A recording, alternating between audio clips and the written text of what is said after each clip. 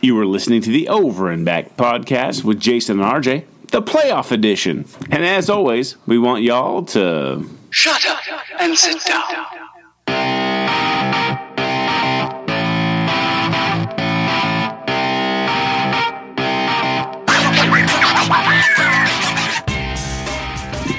Hey, NBA fans, welcome back again to the once missing, now returned Over and Back podcast for Sunday, May 12th, 2019. It is Mother's Day. Happy Mother's Day to all you mothers out there. Thank you to my mom for bringing me into this world. And a shout out to all the other mothers out there who are NBA fans and those who aren't too, hey.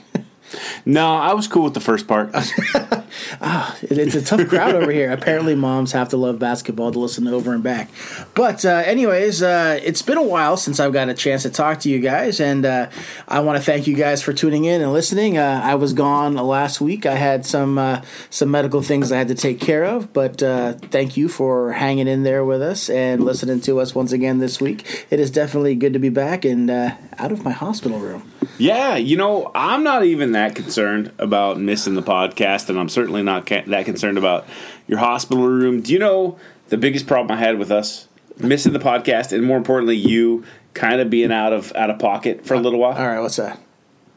The greatest playoff game in our lifetime, and you Carlton Fisked it. You Goodwill Huntinged it. I have no words for what you did for the greatest playoff game of all time. Well, I had to see about an appointment. Well played. So, listeners, I'm sitting here, and I know Jason's, he's back, and we've communicated, so I'm not worried about him or anything. But I'm watching this playoff game. I'm like, I'm not gonna harass him. He's probably got enough people up there to talk to about this game that just went into overtime. Not a big deal. And then it went into double overtime, and I grabbed my phone and I start typing a message. I'm going to let this one sit for a minute. It goes into triple overtime, and I had a message typed out. I'm like, I'll sit on this message just in case, it starts really crappy, right? I'm sure he's watching this. The fact he hasn't sent me a message tells me everything I need to know. He's dialed into this game. The fourth overtime happens. And I send him a message, and then I send him another message. And I even include his wife just in case he doesn't have his phone. It's that important to me that he knows that I'm sending this message, and I get crickets back. It's like Pinocchio here. Well, in all fairness, I actually did spend a little bit of time in the hospital, and to kind of hand in my NBA fan card for this one, I ended up falling asleep in my hospital bed with about 30 seconds left in regulation of that quadruple overtime game. I want you all to process what he just said. The greatest playoff game of our generation. He got 30 seconds into the fourth quarter, less than 30 seconds left in the fourth quarter, and he said, I'm good. I'm going to check this one out. But the amount of time that I spent conscious that day was the amount that I saw, I thought that was pretty good. So okay, fair enough. Just listeners know that for the next 12 weeks I'm going to continue razzing about this because I nobody talks about the victimization of RJ here. I literally had to watch this game with nobody to talk to except Cassandra, who knows about as much as basketball. I don't even have she knows nothing here's a about good basketball. Analogy. Your wife knows about as much about basketball as my wife knows as much about basketball. So I think that's a fair comparison. Yes, yeah, like my wife calls it shooting hoopies. So that tells you who I had to talk to about that game. So and that wasn't even your 5-year-old. That's right. That wasn't even my 5-year-old. So lots happened since we had our last podcast. Where would you like to begin? Boy, let's kind of jump right in. I don't want to so much talk about the games that happened this week so far, but I think just overall matchups. Let's talk about the series. Let's talk about our conference finals matchups that we're going to see here pretty soon. Okay, yeah. So to anybody, again, like I like to say, living under a rock, the Portland Trail Blazers just eliminated the Denver Nuggets in a very exciting Game 7. And I got to say this. A, I called the series wrong. I'll own that. I have done that a lot this playoff series, this playoff season. B, holy smokes, basketball in general has just been good to watch and see. What happened to Damian Lillard? I can't believe the Blazers are going on with Dame shooting 3 of 17 in a Game 7. I would have thought he would have had to have had like the 3 games of his life for them to move on. Right. And just the fact that they were able to pull together as a team and kind of got those wins out. They were really tough wins, you know? He didn't do them any favors on the offensive end, and for them to actually come out on the right side of this thing, I mean, I was pulling for them, 100%, but, I was kind of being a realist through it, but, for them to gut that road win out in Game 7, my hat's off to them. Yeah, that was an incredible, and again, we may be a little biased. CJ's a hero now. CJ's going to be like Portland legend now. So yeah, you can't trade him. So prior to this postseason, I have said this. I don't know about you, but I said this. CJ McCollum, Dame Lillard, trade a big man, get a 3 or get a 4, trade McCollum off. I don't think he's a top-notch player. I think he's probably a little overpaid. Can I take that back? I think you can, and I think the big difference between the two is we've seen these times, especially it was talked about in the playoffs, the last couple of years when the Blazers left the playoffs and Damian Lillard didn't have his best series and they ended up getting bounced. Now, McCollum didn't have too great of a series when they got bounced last year, but the big difference being McCollum has been the more consistent player as of late, and not just this particular round.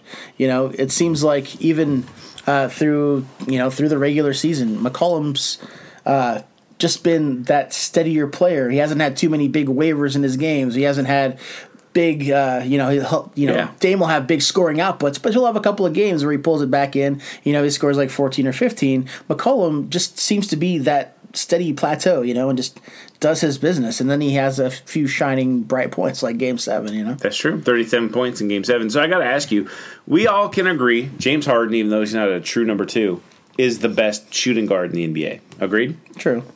Argument is Klay is number 2.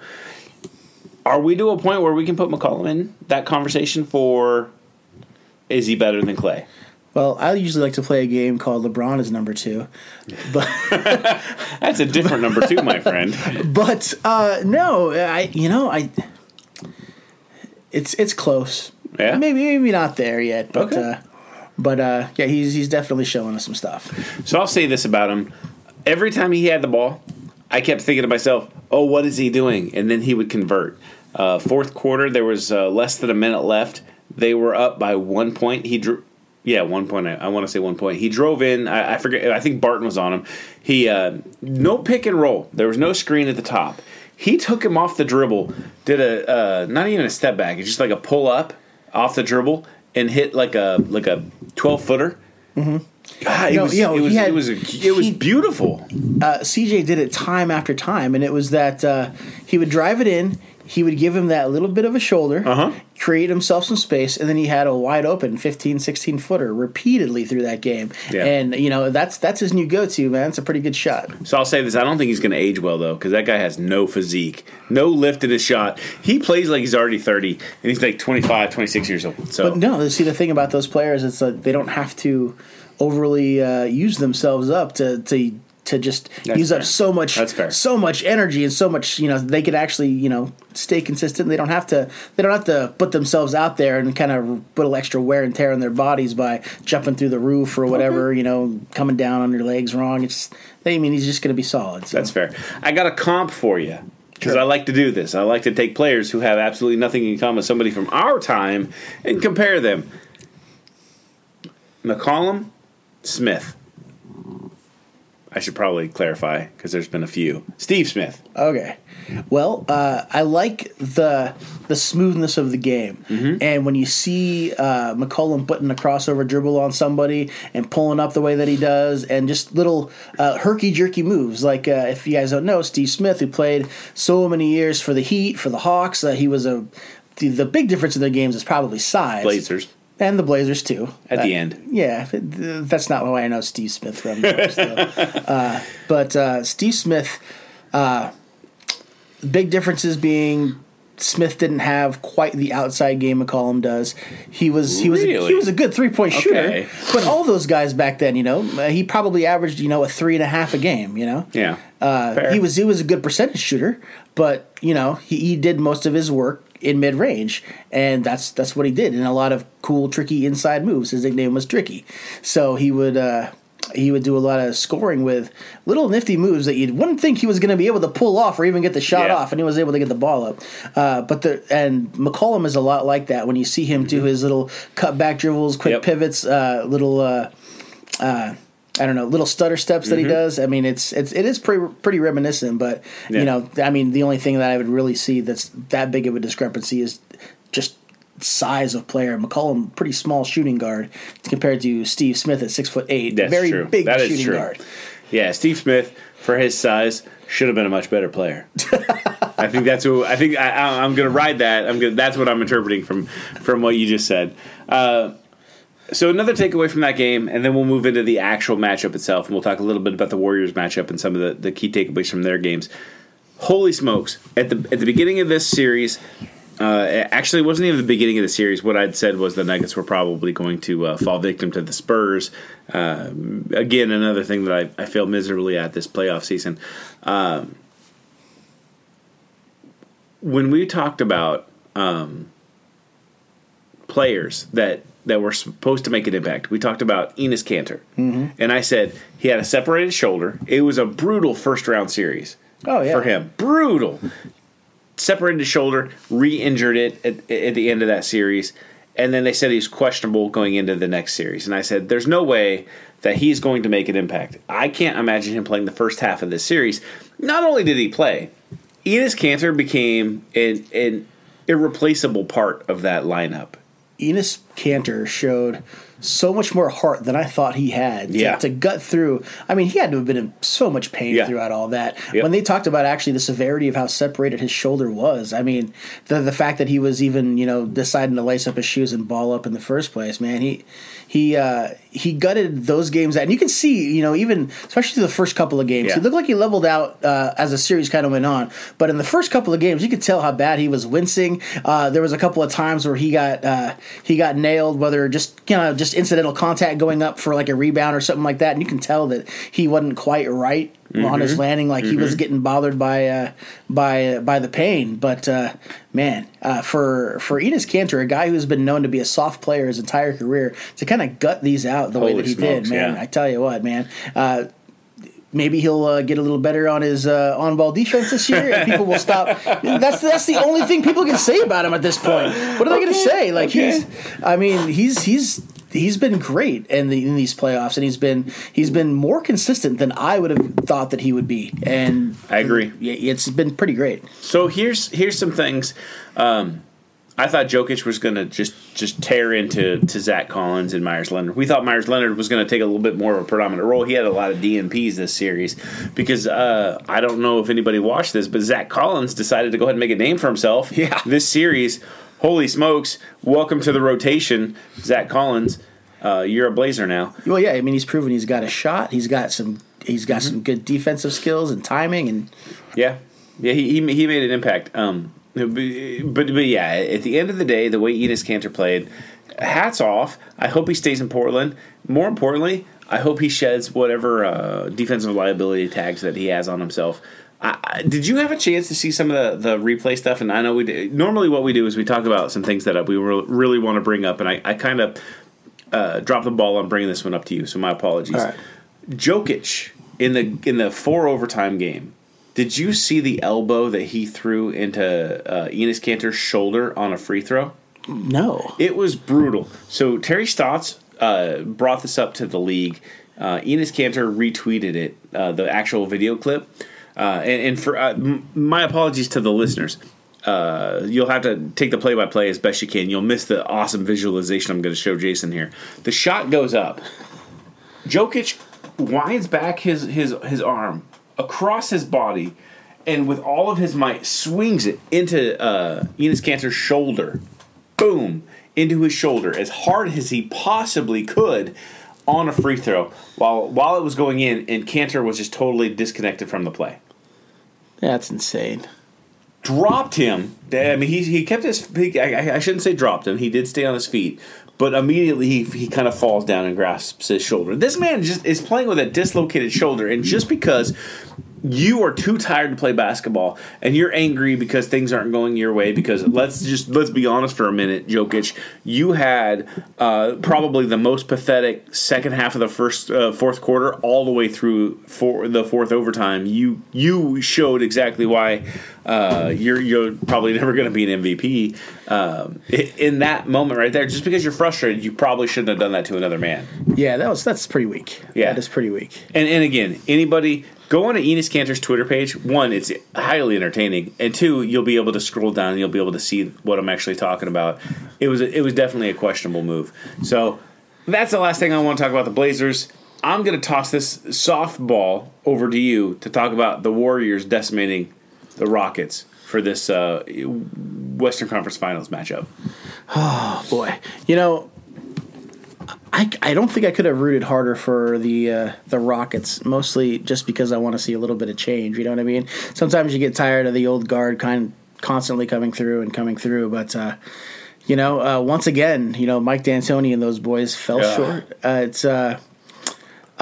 it was a shame to see the same thing over and over again. Yep. And by the same thing, I literally mean, let's just keep chucking this ball up here, and eventually maybe we'll hit something, because they had no other, no ace up their sleeve, no other game plan change. It seemed like they didn't make any adjustments, and they thought that was just going to carry them through, when that never works in any scenario in playoff basketball. And the team that makes the best adjustments is the team that wins.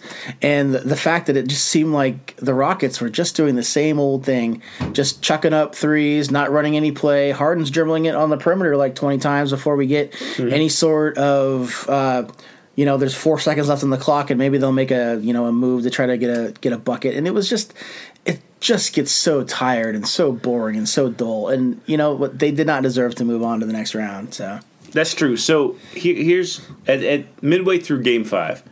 At the time, I want to say the Warriors were up 8 points. KD goes down with. At the time, I thought it was going to be an Achilles injury. It looked pretty like the way he acted would be how I would act. They got lucky. I seriously thought that he went down with worse than that. The fact that Steph really did. He stepped up quite a bit to get them over the hump, and it just shows me where the Rockets aren't. Yep. And there's so much hype going into them, and the fact that they just cannot close the deal. I mean, if they're gonna have to make some huge changes. True that. So yeah, Game 6, I really thought the Rockets at home should be able to close out that game against a Warriors team reeling from an injury. Yeah. Steph's not 100%, Clay's not 100%, Durant's out, and although it was a close game, they really just mailed it in. So here's some key takeaways that I have, and this is a little bit later. We'll go into the postmortem about some of the teams that are eliminated. But Chris Paul, where were you? I mean, I know that you kind of had a decent game, but if you're going to jaw to Steph Curry, if you're going to sit there and you're going to yak at Steph Curry, you probably should show up big time and shut your guy down, because last I checked, you were supposed to be an adequate defender, and he took you to task. Yeah, it was kind of ugly to watch too. He couldn't stay in front of him. It's like he didn't know that Steph was going to pull up for some of those shots that he pulled up for. Like, you've seen it a million times. There was the closeouts weren't there. Yeah. Well, and then you have. Here's a problem. When your number 2 option, time after time, has to be Eric Gordon off the bench, you have a severe problem. James Harden showed that he's just going to keep shooting the ball the way he wants, and if it goes in, great. And now, earlier in the season, we talked about why we didn't think James Harden was an MVP candidate. Remember this? And we said it's because he does that step back 3, and sure, he can get points, but he's not like a winner. He's just going to shoot the ball, and he doesn't care at the end of the day if he went 5 for 17 or if he went 11 for 17, as long as 30 points were scored, right? Right. And that was what he showed in this playoff series. Again, he doesn't have that next gear. Like Steph Curry, KD goes down, Clay had been struggling, Steph went to town, right? And again, against a former All-NBA point guard guarding him, and again, Chris Paul, shell of his former self, in my opinion. I don't know if anybody else agrees, but he took him to task, opened things up for Clay. Clay starts opening, a 30-point game and a 20-something point game. Clay comes back to life.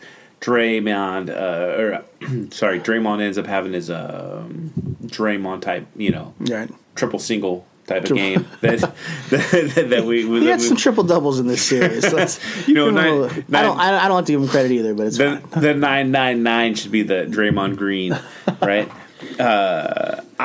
The Rockets let me down. I wanted, at the beginning of the series, we called them in 6 because they were playing so hot. And again, there was a lot of Warrior hate that we have, that we just wanted to see the Rockets because they seemed like the best bet. And they played them tit for tat really well. There was a 2-point game and a 3-point game in the series where it just went the Warriors' way.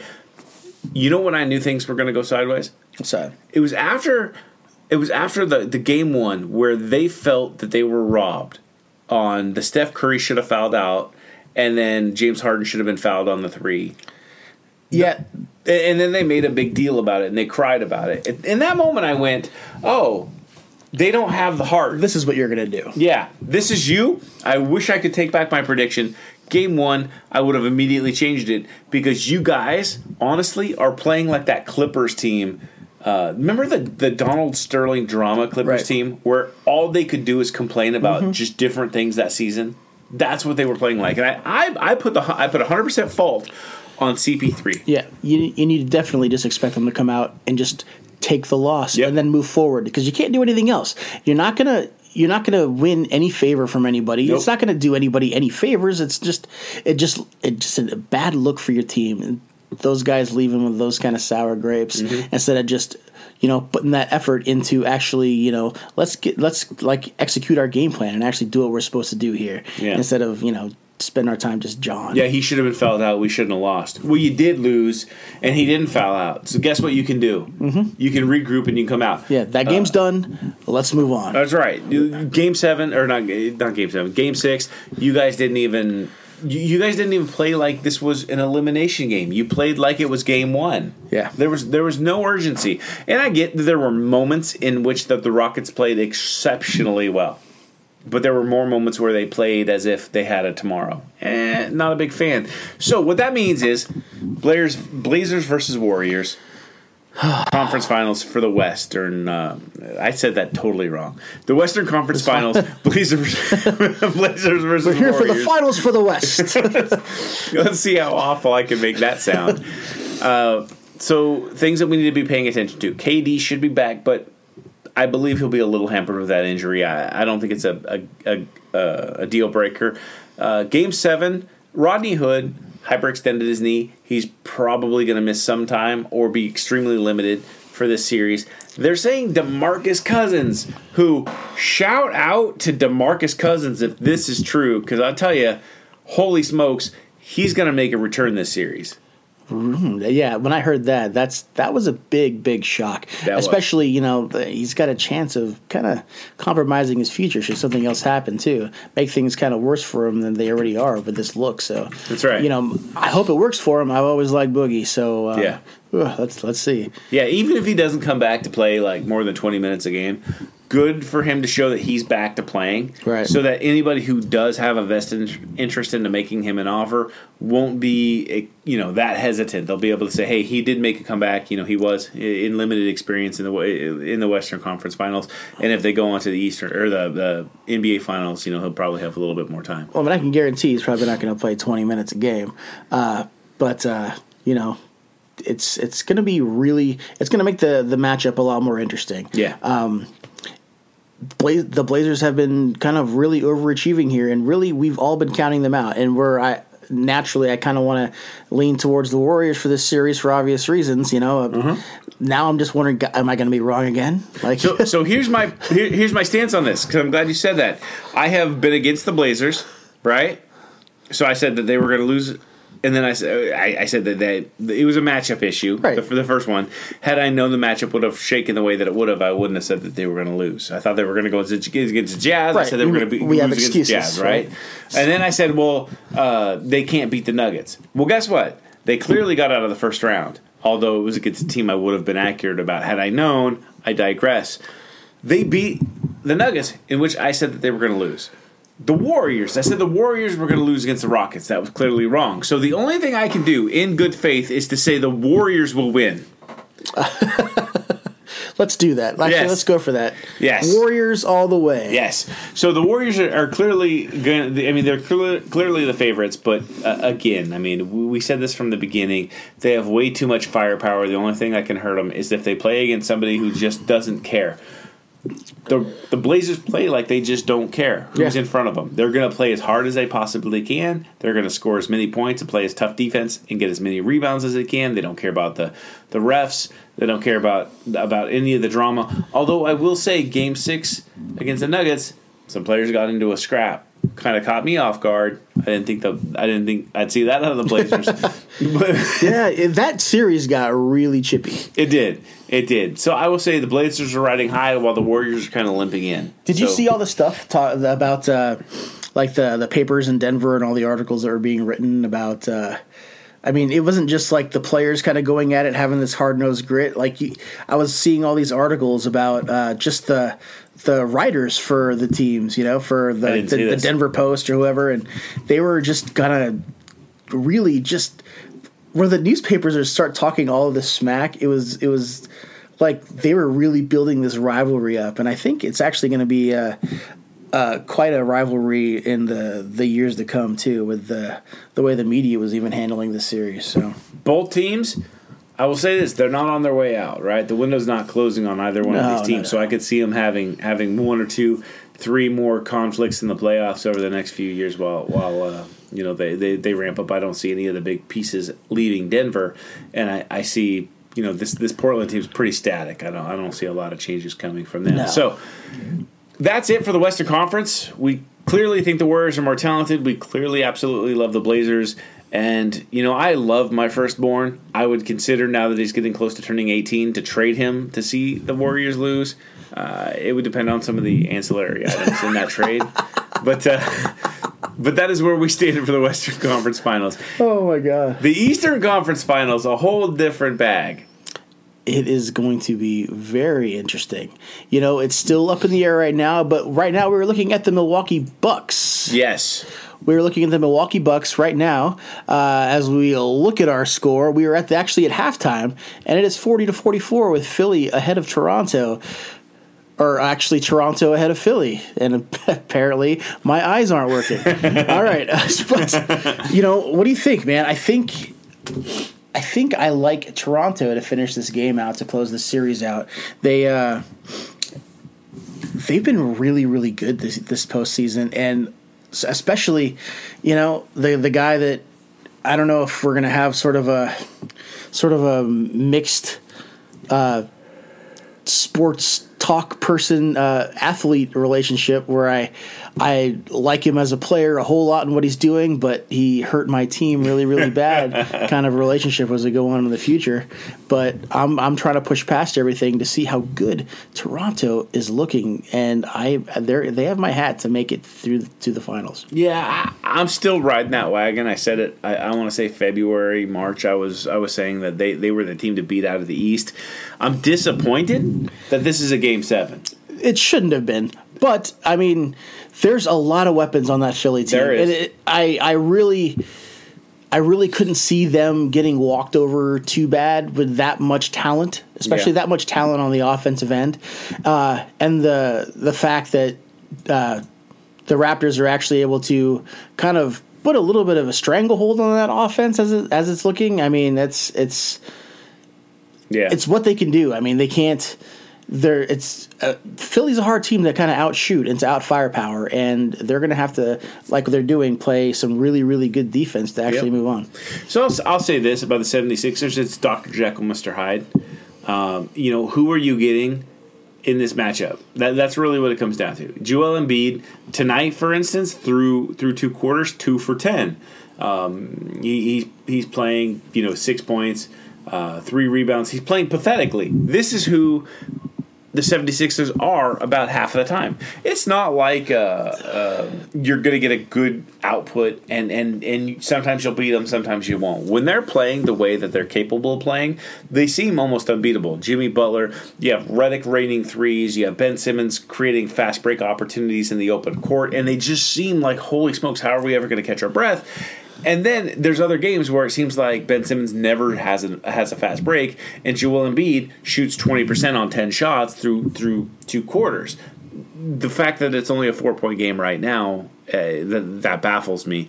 But this is exactly what the 76ers have been the entire playoffs. It's a roll of the dice. Are you getting the good in Joel Embiid or the bad? Are you getting the Ben Simmons who's gonna open up the court, or are you getting the one who's not gonna ever take a shot? Is JJ Redick gonna drop those threes on you, or is he gonna shoot the ball like you would in the NBA? No offense, I mean, just saying. Well, part of it too, especially with Philly, is they depend on a lot of really young guys who aren't that mature yet, who don't have that experience, who haven't made this kind of a drive into the playoffs. They have the tools, but it's a matter of just following through when they need to, and they're not doing it yet. Though, I mean, they're getting to Game 7 against Toronto, a very, very, very good team. Yeah.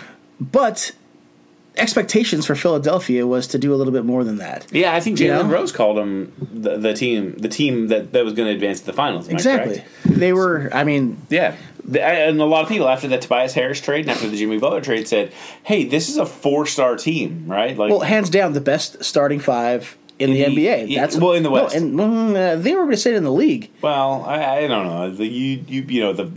When Cousins is healthy and you have the 5 All NBA Warriors. Yeah.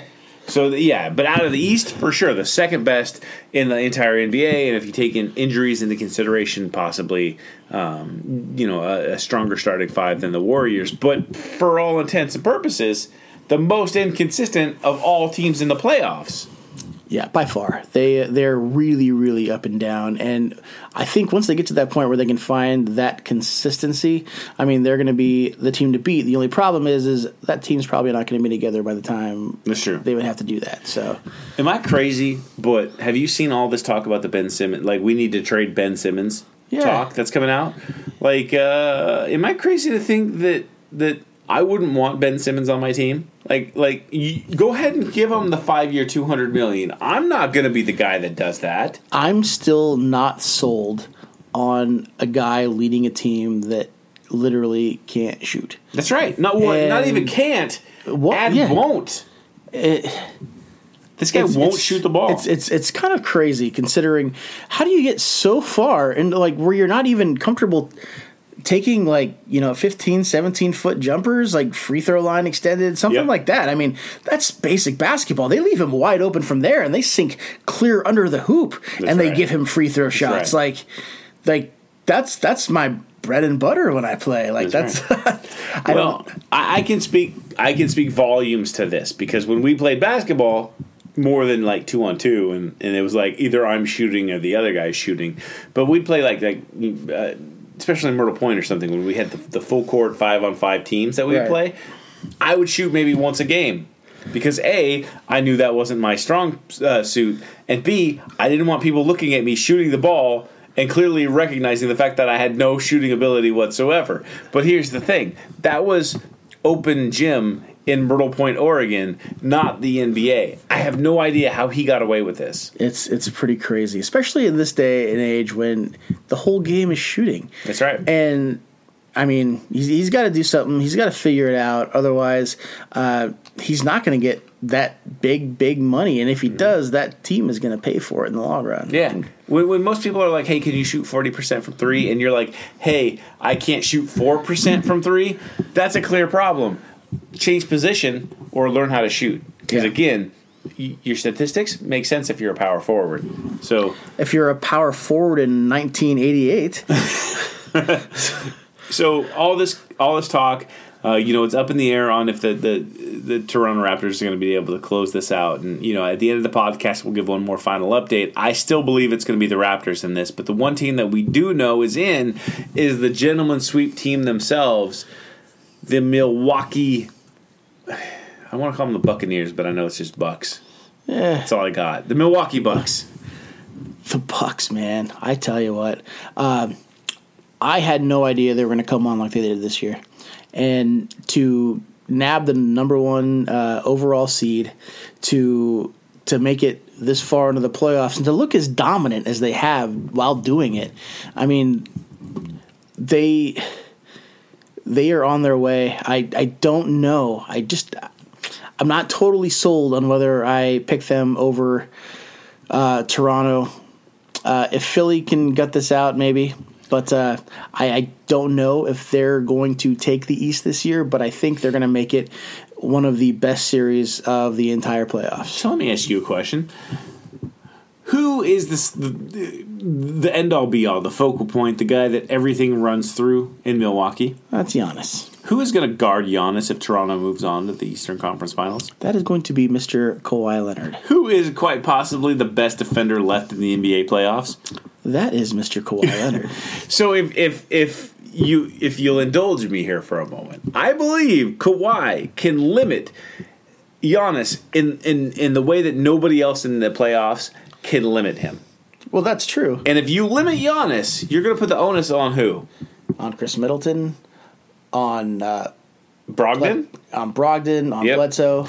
And I don't see that those three players will be better. Mirotic. Yeah, and I don't like. Let's just say Giannis and Kawhi cancel each other out, which I still think Kawhi's a better player, and he's more mature and he understands the game, and more importantly, he has the playoff experience to know exactly what pace he's playing at during these games.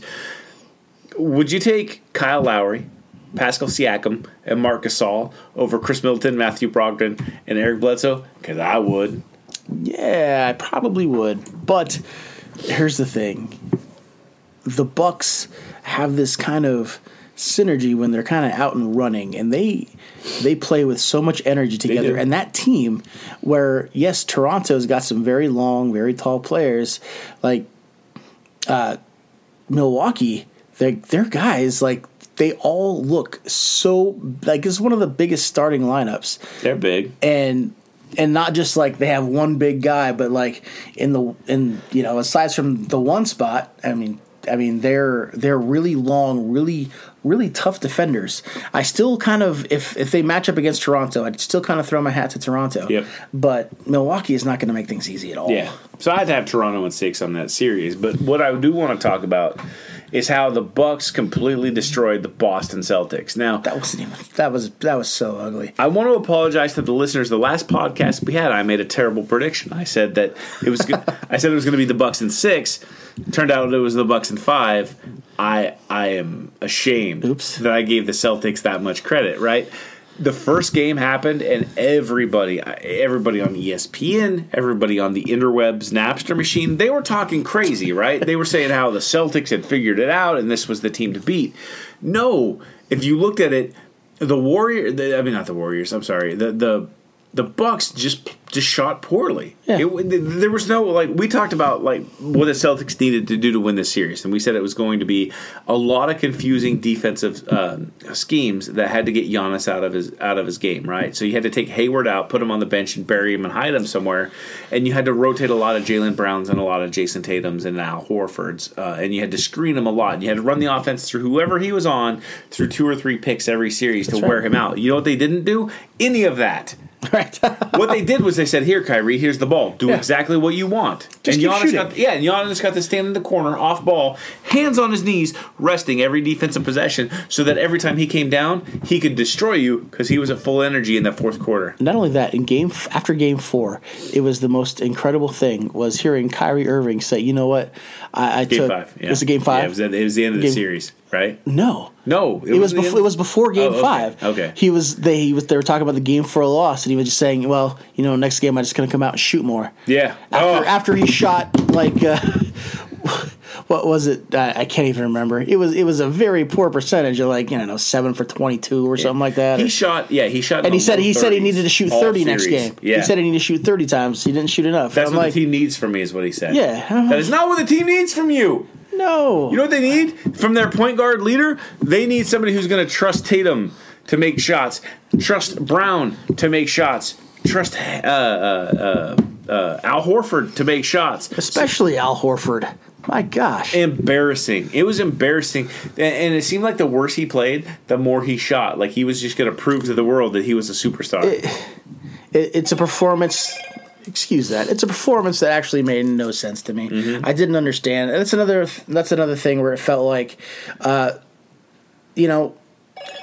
Jeez. Excuse my NBA news that keeps ringing in. Yeah, big stuff happening in the NBA. We do want to give you an update.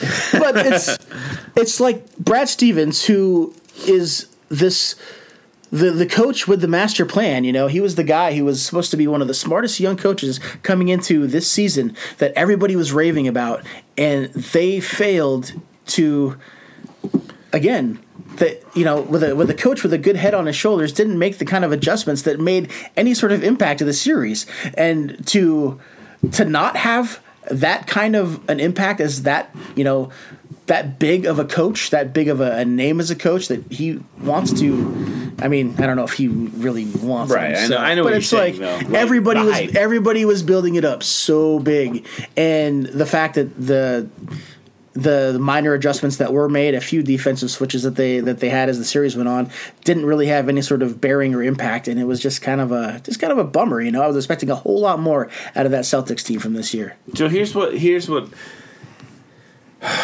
think about the Celtics. Kyrie gone. Absolutely. He played like he was somebody. He played like he already left. Yeah. Like he already left. Brad Stevens can't bench Kyrie Irving, and here's why. He doesn't have that currency with Danny Ainge. If he would have benched Kyrie Irving leaves in the offseason. Kyrie points to that playoff series and says, when Brad Stevens put me on the bench during the most crucial moments of that game, that's when I knew this wasn't my team. And Danny Ainge puts the blame on Brad Stevens. Totally erroneous and totally wrong, but that's how it plays. Brad Stevens didn't have the juice to do that. Even with Danny Ainge laid up, worse than you, in the hospital with a heart attack.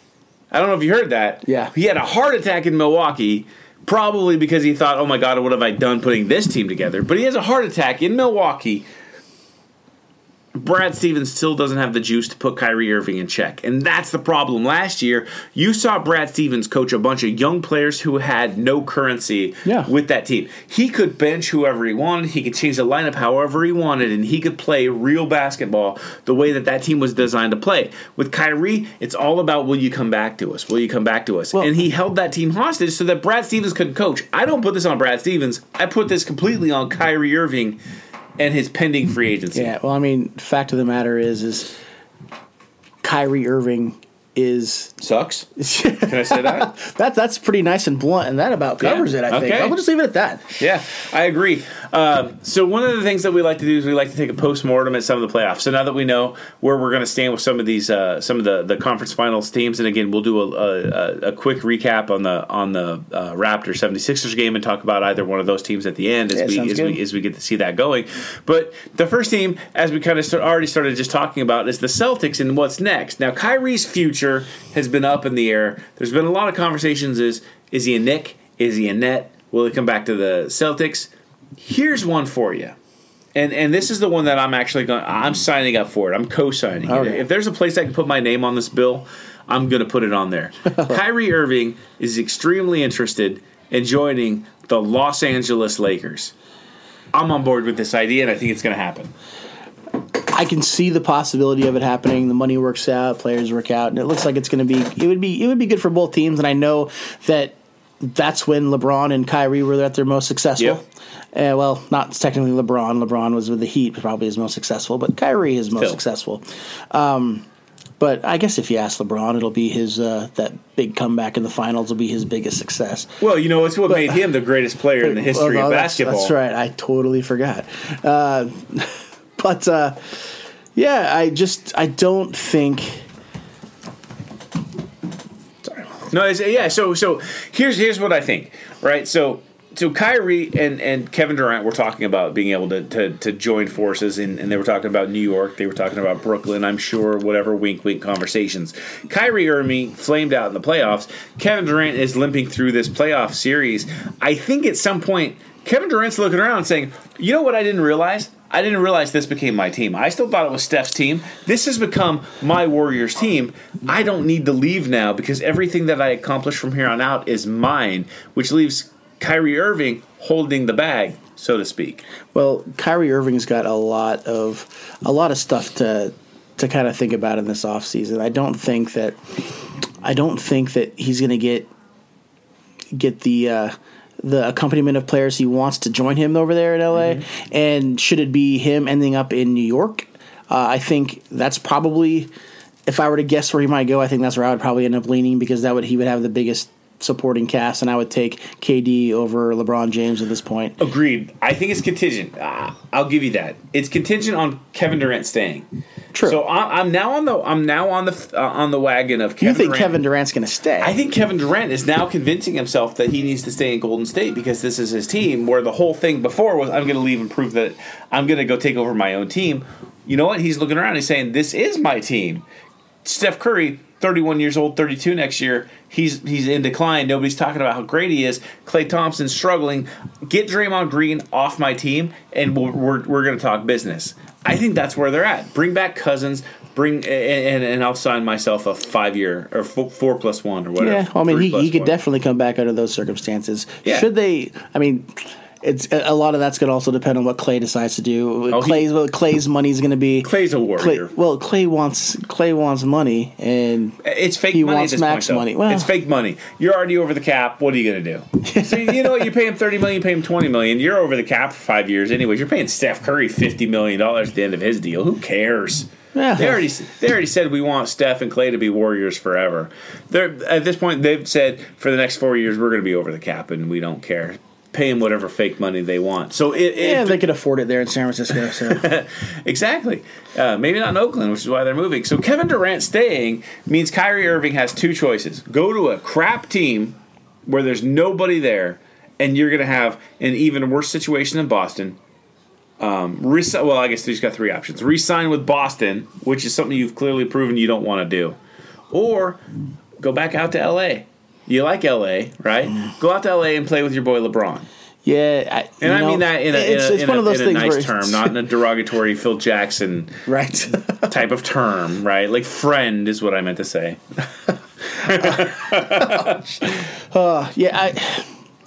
I like that in the end of the day, and I like that kind of reunion story. I think it would be good for the league.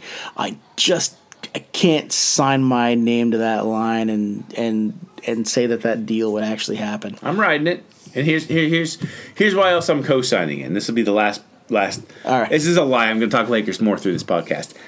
AD trade to the Lakers with a Kyrie signing. Kyrie, AD, best friends. LeBron, the big brother to both of them. Of course. I mean, but we have to also think about the fact that most of the news coming out of LA is not sunshine and rainbows.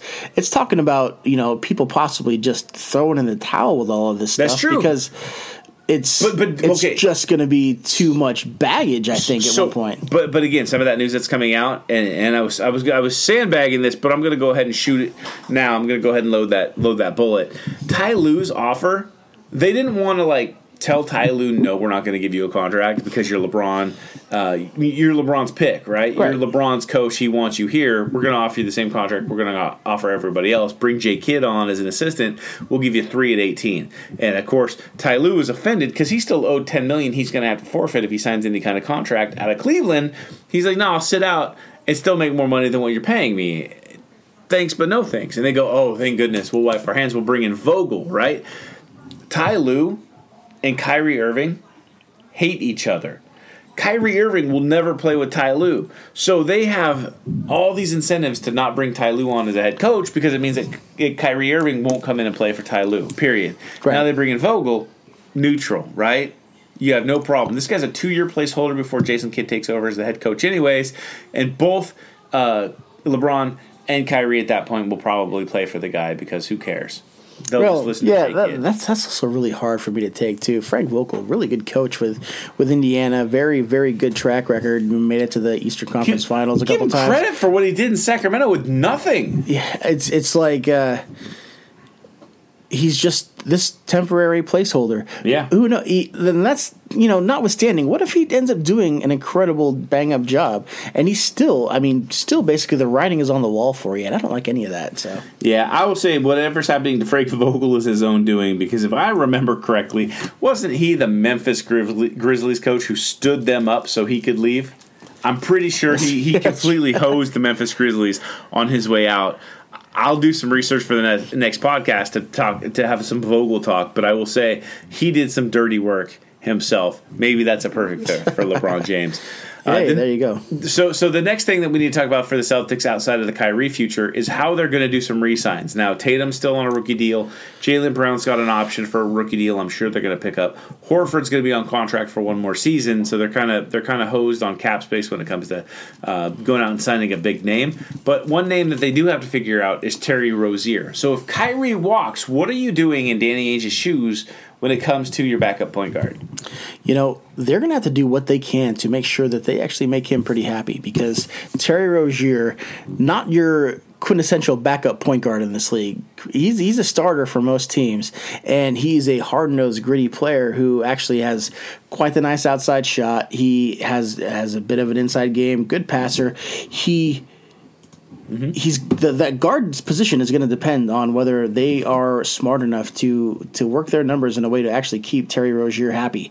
And they aren't going to be able to lowball him. They're going to have to actually give him a pretty decent deal coming up. It's got to be bigger than Marcus Smart's deal, for sure. They can't do what they did to Marcus, which was we're gonna bank on the fact that nobody's gonna offer you a contract.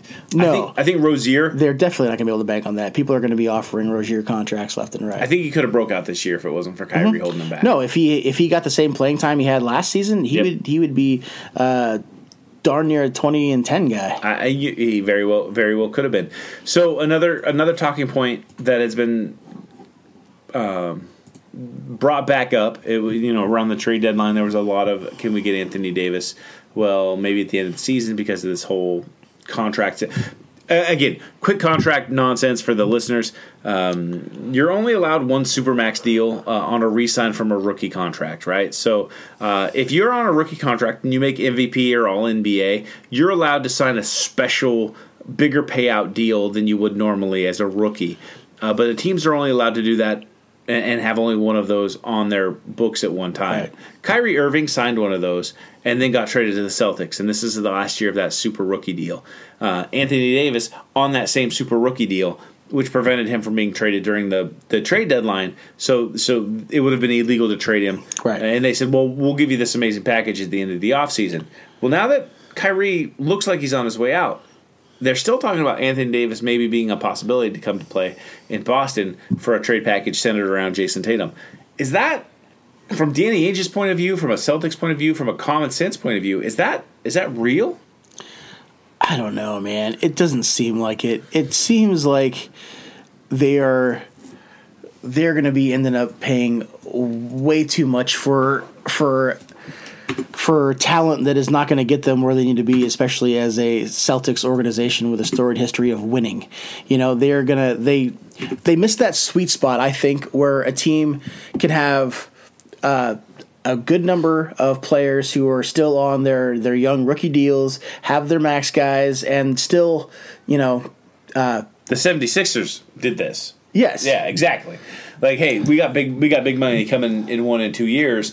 Let's get as much old money on the books as we can. Yeah, and they're going to get to they're at that point now where they're going to have to start shelling out for these low contracts that were overperforming to be quite forthcoming with it. They're these young Celtics, they really did a whole lot better than a lot of people were thinking they were going to, and they bolstered the Celts to one of the best teams in the East for the last 3 years, but those 3 years and those rookie deals are coming to an end, and they are not going to be able to afford these guys. Right. It's going to be getting to the point where they're paying, for some of their mid-level talent, somewhere between 15 and close to 20 million a year, and then getting up to 30 and 40 for some of them, and they're not going to be able to hang on to people, and they're going to be having to work that same building cycle all over again. That's right. Horford's going to fall off the year after next, but then you have Jaylen Brown.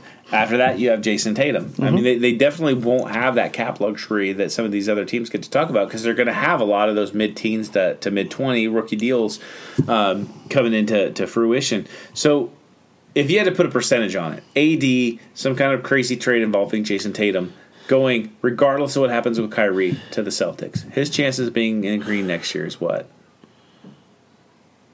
Especially with if we have Kyrie leaving town and a lot of other things coming, I'd say we're probably, I'd give it a good 65, 75. Do you think he's 75% chance he's going to be a Celtic? Yeah. Okay.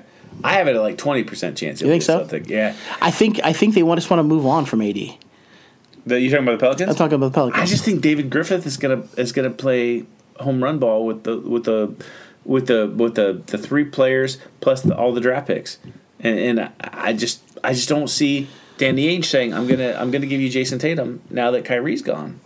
Yeah. I'll give you Jaylen Brown. Marcus We'll cut Smart. it to like 50. Okay. If Jason Tatum's involved, the Pelicans do it. Jason Tatum is such a good bargaining chip, and that is young talent you definitely want under any to get on your team under any circumstance. Let's role play for a second. You be Danny Ainge, I'll be David Griffith for the Pelicans. Offer me Danny Ainge.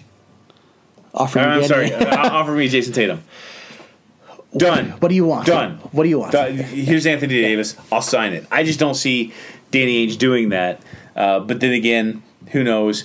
He's got some kind of algorithm, I'm sure, on talent. So the next team that we should probably be talking about is the disaster and not Dallas. The disaster in Texas. Yes. A little south of Dallas. There was a problem. Well done, my friend. Houston, we do in fact have multiple problems. Let's talk about the postmortem. We talked about how they didn't show up. So here's some real big problems that part of the reason why they didn't win is a lack of depth that they had last year that they certainly missed, right? Luke Mbamute. They missed him, clearly. They replaced some of their backcourt depth with Austin Rivers, who was on a veteran minimum deal because he got a buyout. That guy's not on a buyout anymore. He's going to go out and get some Austin Rivers money, which means that they don't own any bird rights for him. I thought that Austin Rivers money was that vet minimum. Well played. I was thinking more like that $9 million money. But Austin Rivers on his way out. They don't have any depth. Here's what scares me. They're capped out for the next 3 years. James Harden on a monster deal. He earned it. He's worth it. Okay? We can agree to that. CP3 is on the downswing, and he can still get you his. That was the problem. Was these playoffs? He got you his averages. You know what I mean? Fake averages. So they can't. Yeah, right. Everything's inflated when you're playing on the Rockets. So you're getting these numbers on a pretty okay basis, but it's not getting them over the hump, and it wasn't winning them. It wasn't winning them games. It wasn't winning them important games, and it was just where we talk about empty stats. I mean, we never heard any Chris Paul is setting the league on fire once again this year talk. It just didn't happen. You know what I heard a lot? Chris Paul's missing some games this year. Yeah. That's what I heard over and over again. And then when he did play, he fake played good. It's like it's just good. Like when you're getting points or assists off James Harden destroying people with that stupid goofy step back, he's hiding the fact that your skills have diminished so much. You're not an all-NBA player anymore. You're not an all-star anymore. You're a guy for the next 3 years making $30+ million, close to $40 million, crushing the cap, making it so that you're an untradeable asset until that last year of your deal, and you don't have the skills to back up how much you're asking. Right, well, I mean, on the bright side, at least we all know which insurance company we should probably stay away from these days. And that's the other thing. Blake Griffin and DeAndre Jordan made better commercials with you than without, my friend. I'm not even that interested in what you have to say on that commercial. Kudos to that. So CP3, Harden, Capella, Eric Gordon for the next year. He's part of next season as well, making $18 million. This roster's basically stuck. They're going to be less than they were this year. How do they win without being able to acquire talent? Because they're capped out and they don't have draft picks to acquire the talent. They don't. They're worse next year. Am I wrong? They are going to be falling off significantly, and I think they'll be in the bottom tier when the playoffs come around next year. Their future is looking grim, and they kind of sold it all down the river, and they got themselves in a spot where, I mean, unless they can work some sort of contract miracles in this offseason, they're going to be hard pressed to. I mean, they're not. They're going to fall down. I would say they'll be lucky to be in the bottom half of the playoffs next year. Yeah, I'm right there with you with that. Without having a team, I mean, we saw what just having Harden in the beginning of this year did to that team.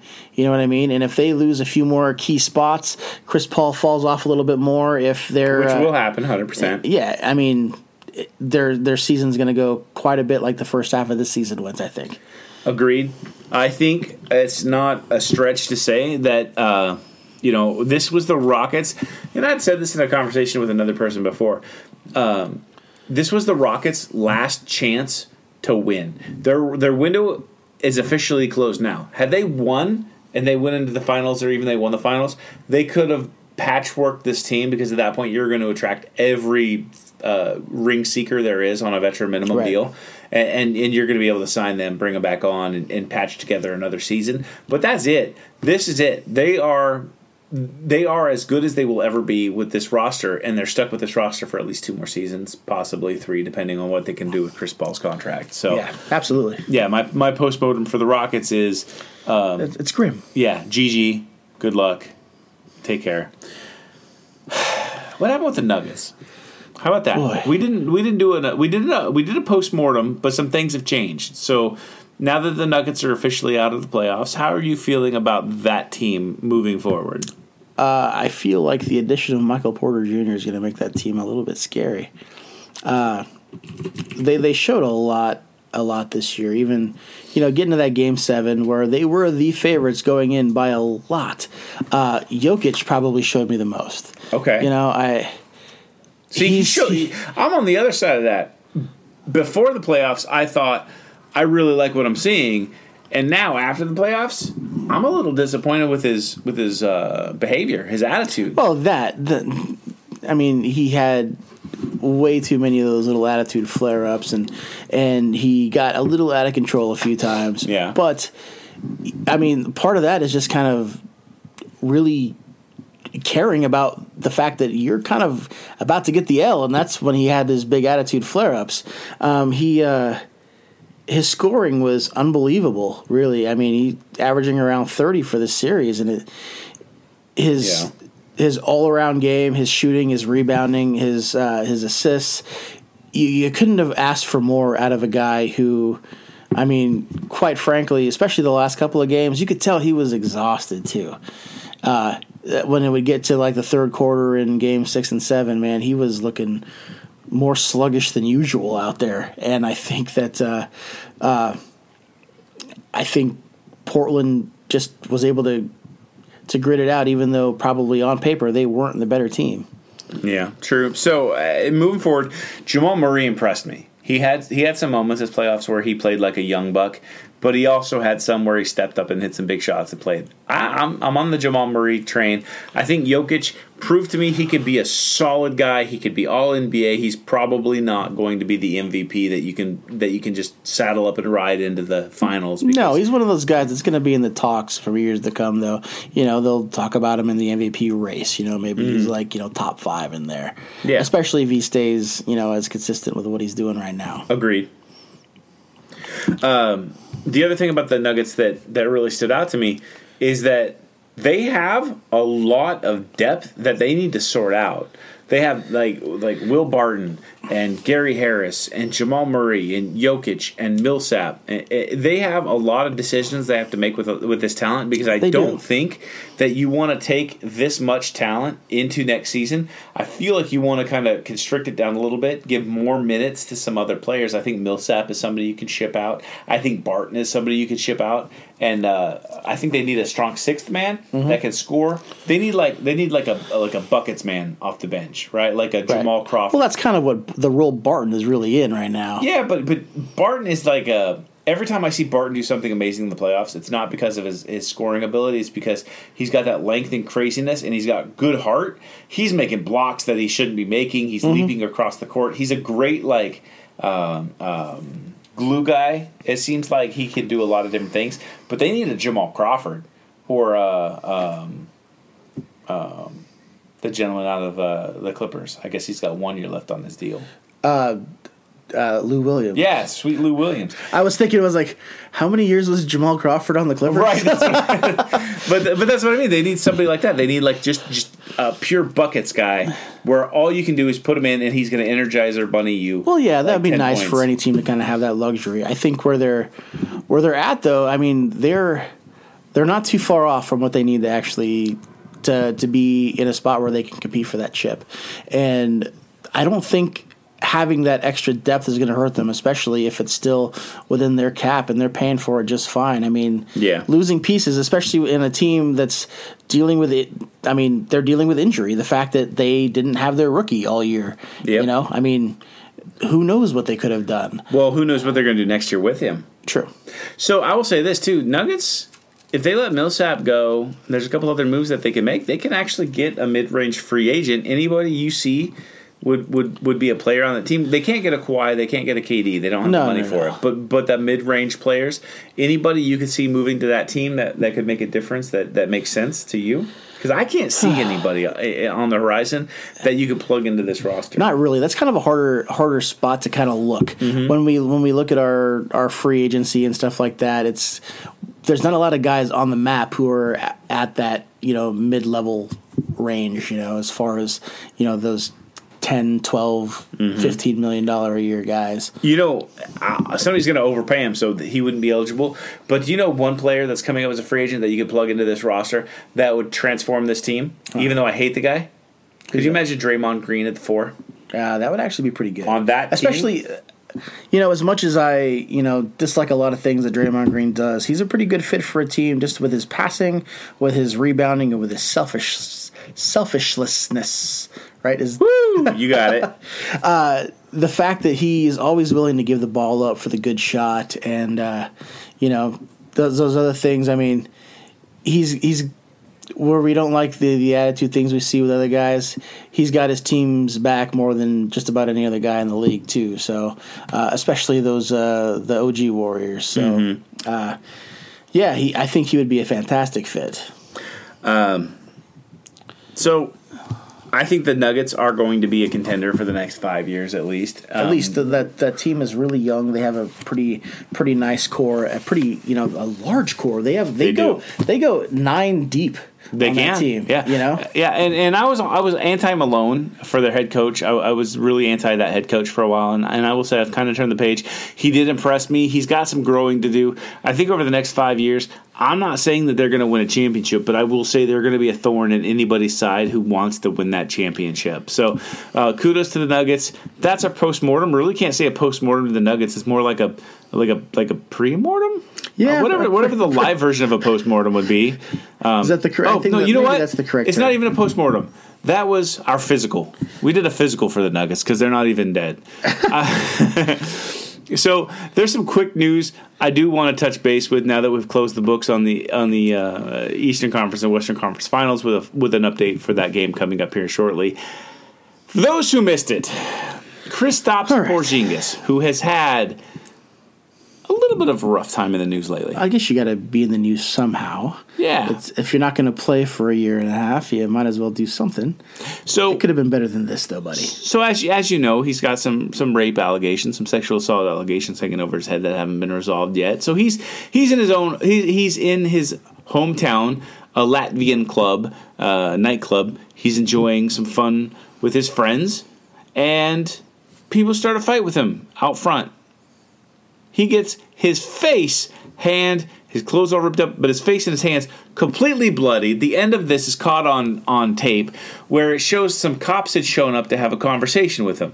Now, at that point, Kristaps decides, you know what I'm going to do? I'm going to act like I'm not afraid. And of course not. He's being held back by, and now I get it, this guy's 7 foot tall. So when I say a microscopic little woman, I don't mean that derogatory. I just mean that if she's 5'3", she looks extraordinarily small next to this man.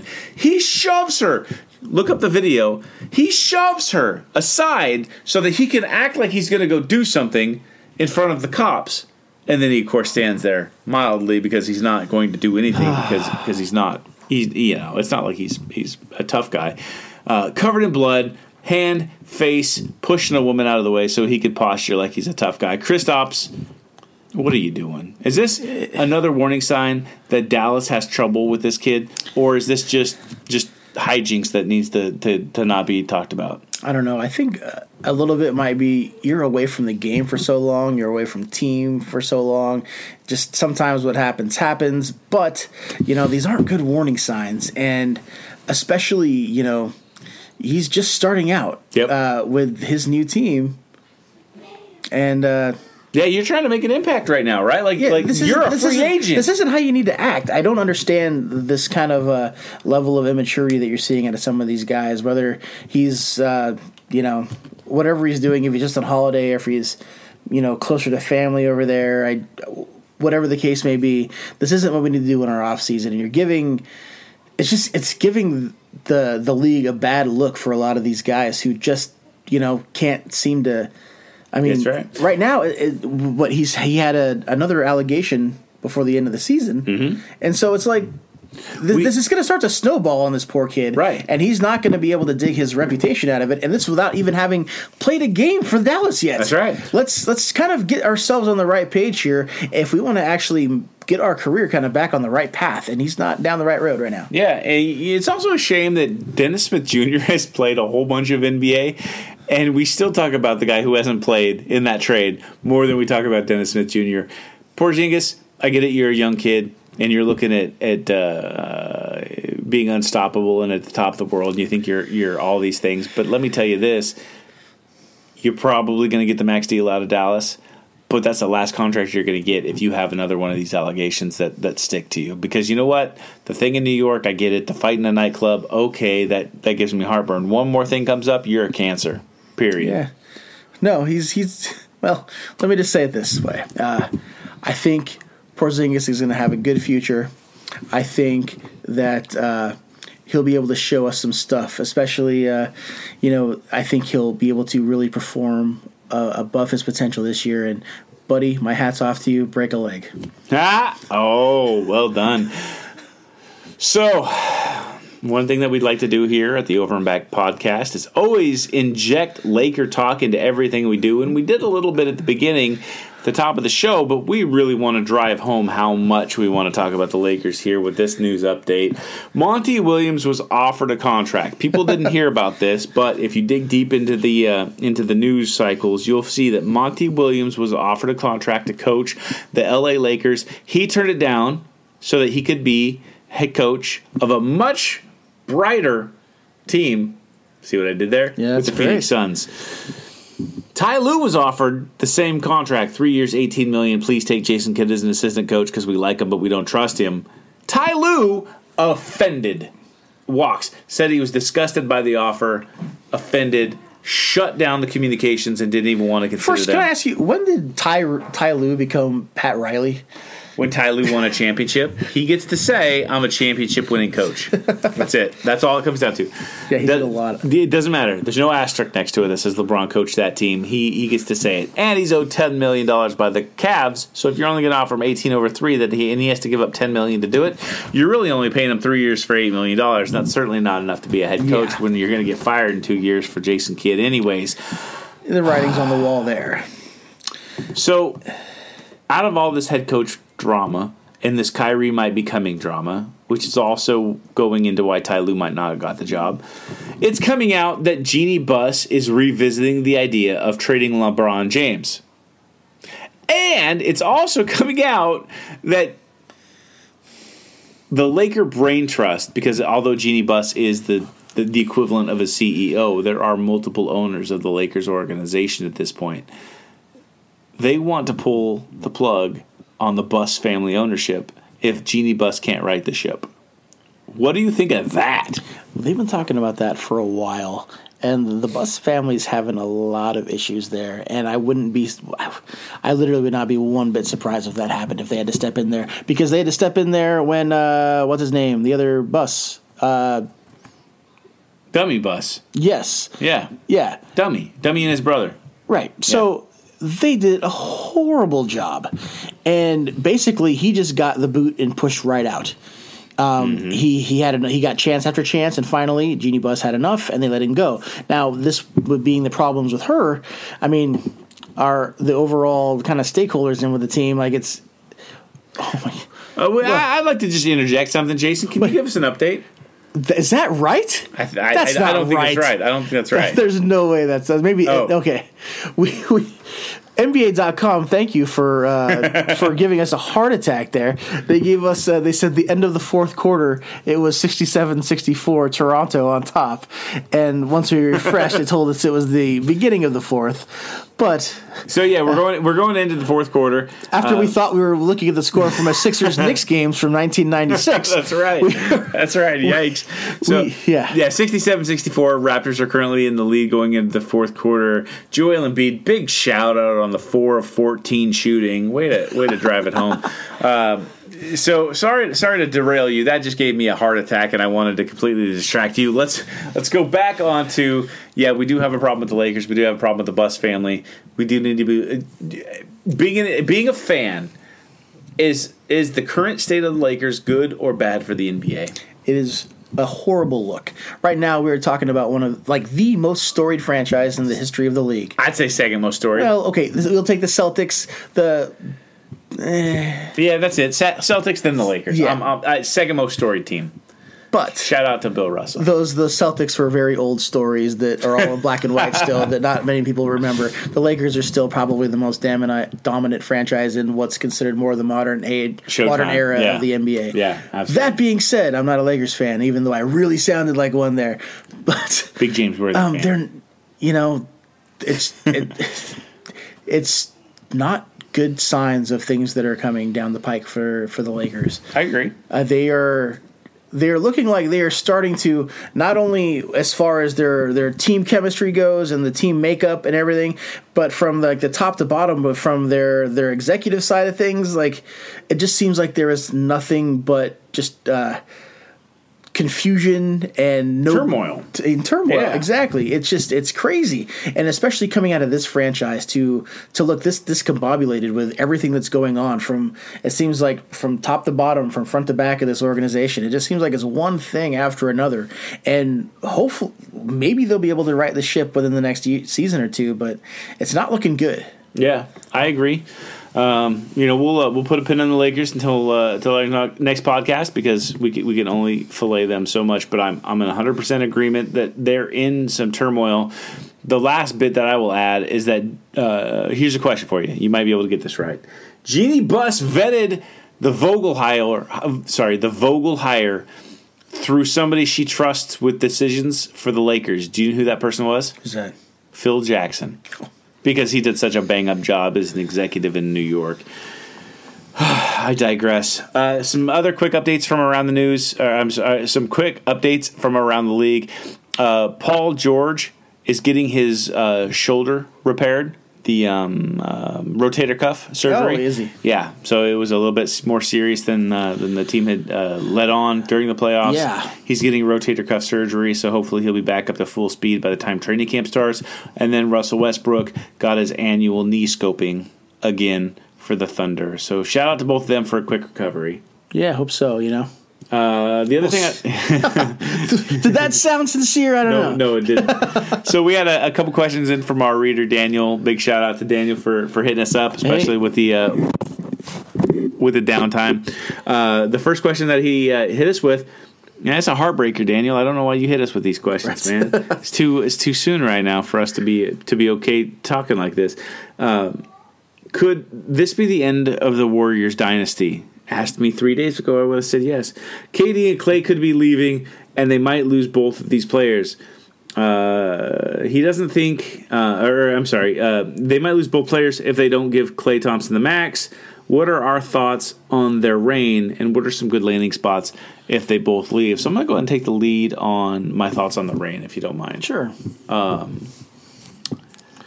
we still not cursing on the podcast? Yeah, we're still not cursing on the podcast. I'll pass.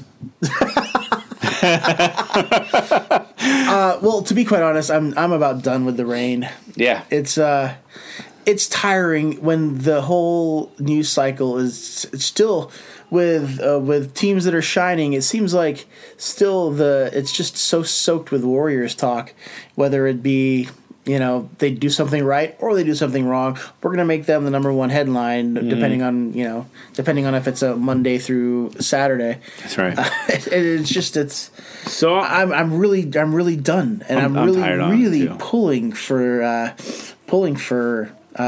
the Blazers. I can't even begin to tell you how much I'm pulling for the Blazers right now. So I feel like this is one of those things. The Warriors dynasty deserves a part 1, part 2. I really think it does. It does. The post Durant. Yeah, part one didn't care for it. Yeah, they didn't care for it, but loved it. Right. If that makes sense. They drafted these players. Mm-hmm. Steph Curry, not hot coming out of college. He was drafted after Johnny Flynn and Marco Rubio. That's a political candidate out of Florida. My bad. Although he might make it in the NBA one day. I don't know. I don't want to break his hoop dreams. Ricky Rubio and Johnny Flynn, 2-point guards taken before Steph Curry in that draft. Klay Thompson, not considered a hot shot, was actually considered being traded. They considered trading him for Kevin Love.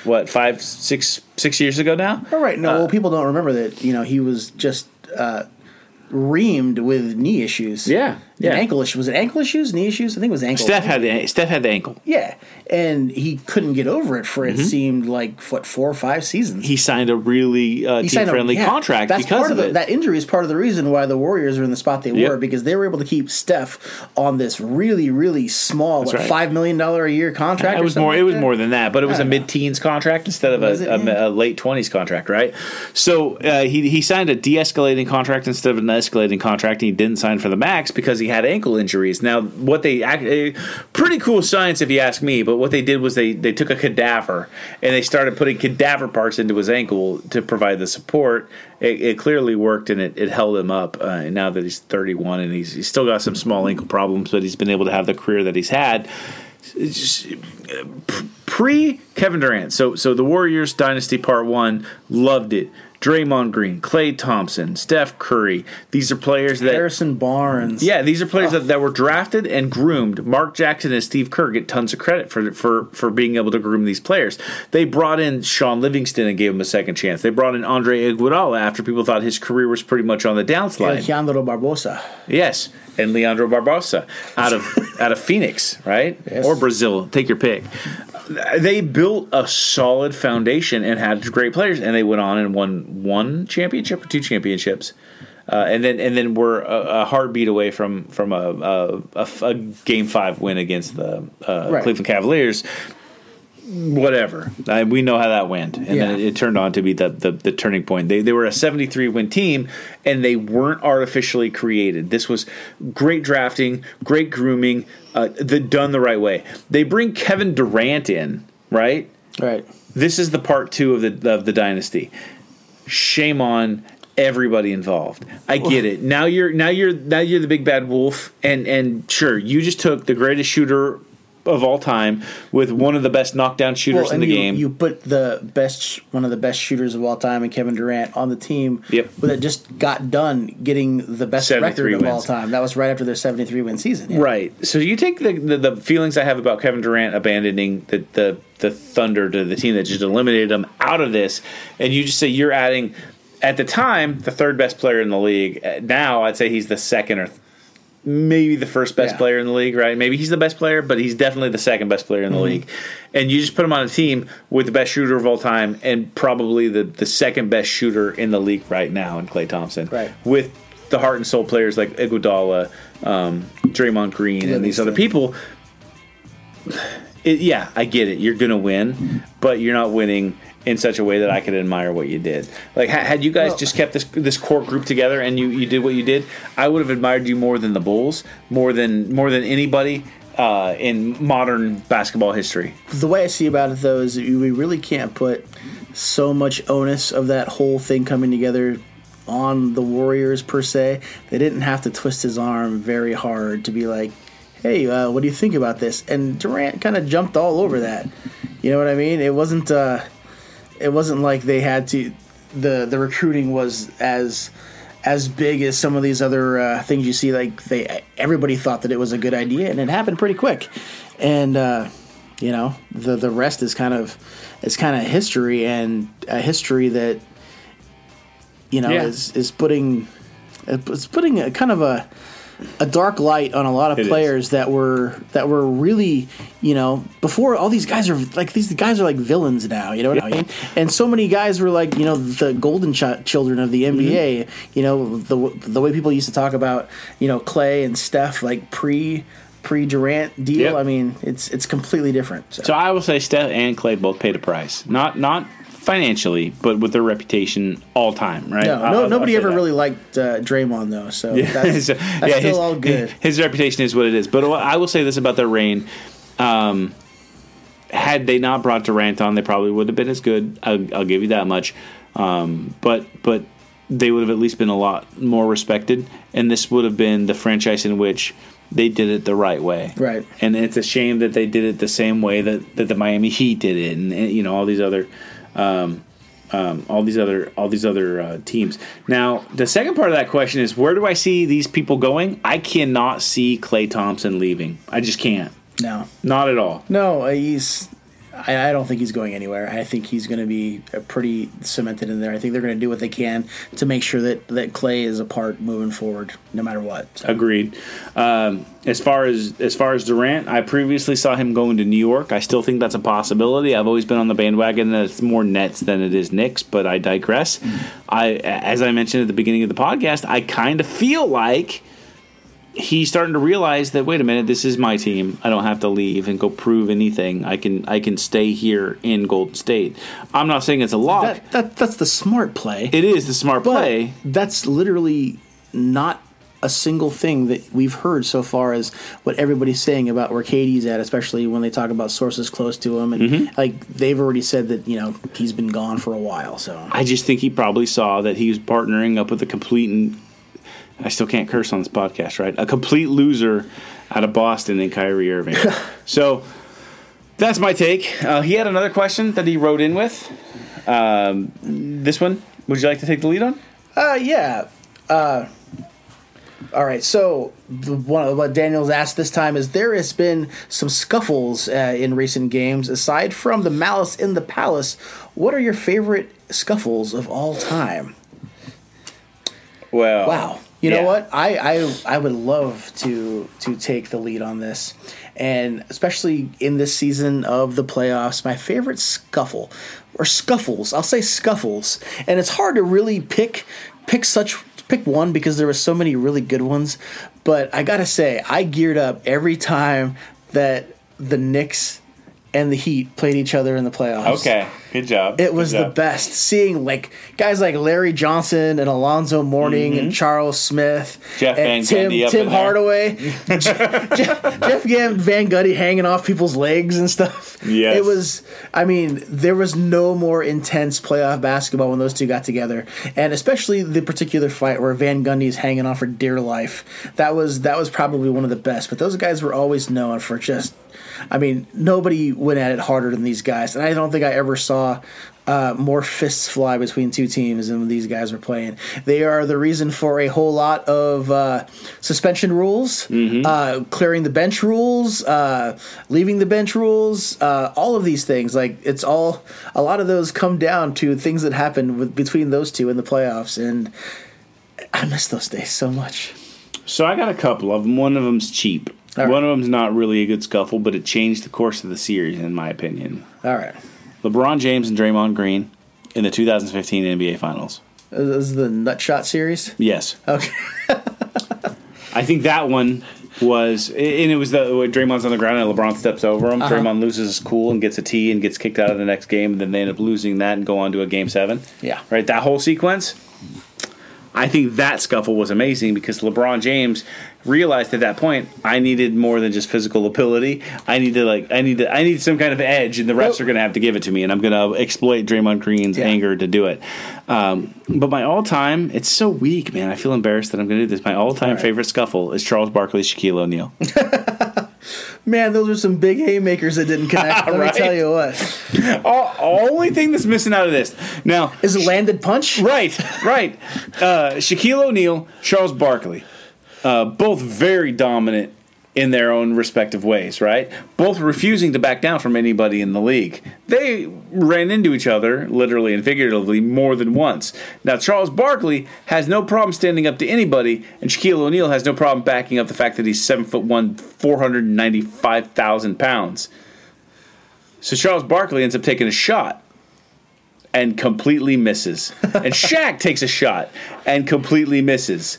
That, to me, is the best scuffle. Because there's nobody on the planet that could get between these two gigantic men and stop them from fighting if they really wanted to. Right. I'm 99% sure they were scared to death to connect the shot. They didn't want to hit each other. Oh, they just didn't have any grounds. And if you don't know, those two are actually very, very good friends even at the time of that fight. Yeah. You know this? I didn't know this. Okay, so even during the time of that fight, they were still good friends. They actually went out to dinner after that. Of course they did. Yeah. So, I mean, like, it was nice to see that they were actually still not letting their competitiveness kind of fleet, even though they were good friends, and they still, gave literally everything out there on the court to the point where they're coming to blows with people that they actually really cared for. And so, True. that's a good heart in basketball, Honorable mention, John Starks, Michael Jordan. Oh, come on. I said honorable mention. Dishonorable mention? Yeah, I don't know. Yeah, maybe. Okay. It's up there a little bit. Step to Mike. What are you doing? All right. Fine. Ladies and gentlemen, this has been a tremendous hour-and-a-half podcast. I've certainly missed you over the last 2 weeks, and I do hope that we get more interaction with you on our Facebook page and our email address, overandback, OVERNBACK @gmail.com, for questions, comments, concerns. If you want to make fun of me so Jason can read it on the air, or if you want to give me compliments, and I will read those on the air. Either of those work for me. Yeah, that first one sounds great. And as we promised, we're going to give you one final update on the 76ers Toronto game. There's 4 minutes left in the game. Toronto seems to be up, but it's a close game. 5-point series, or a 5-point game at this point. Yeah, it's still up in the air, man. I wish we can give you more of a definitive result here, but now it's a 4-point game, so we'll see how it goes, man. It's going to be down to the wire, looks like. I'm still holding on to the fact that it's going to be Raptors-Bucks, and if I'm wrong, Jason's going to buy each and every one of you listeners lunch, if you can find him. All right. That's it? All right. Hey, guys, thank you. It was a great week. It was really glad to be back. We missed you guys, and we will see you next time. Peace.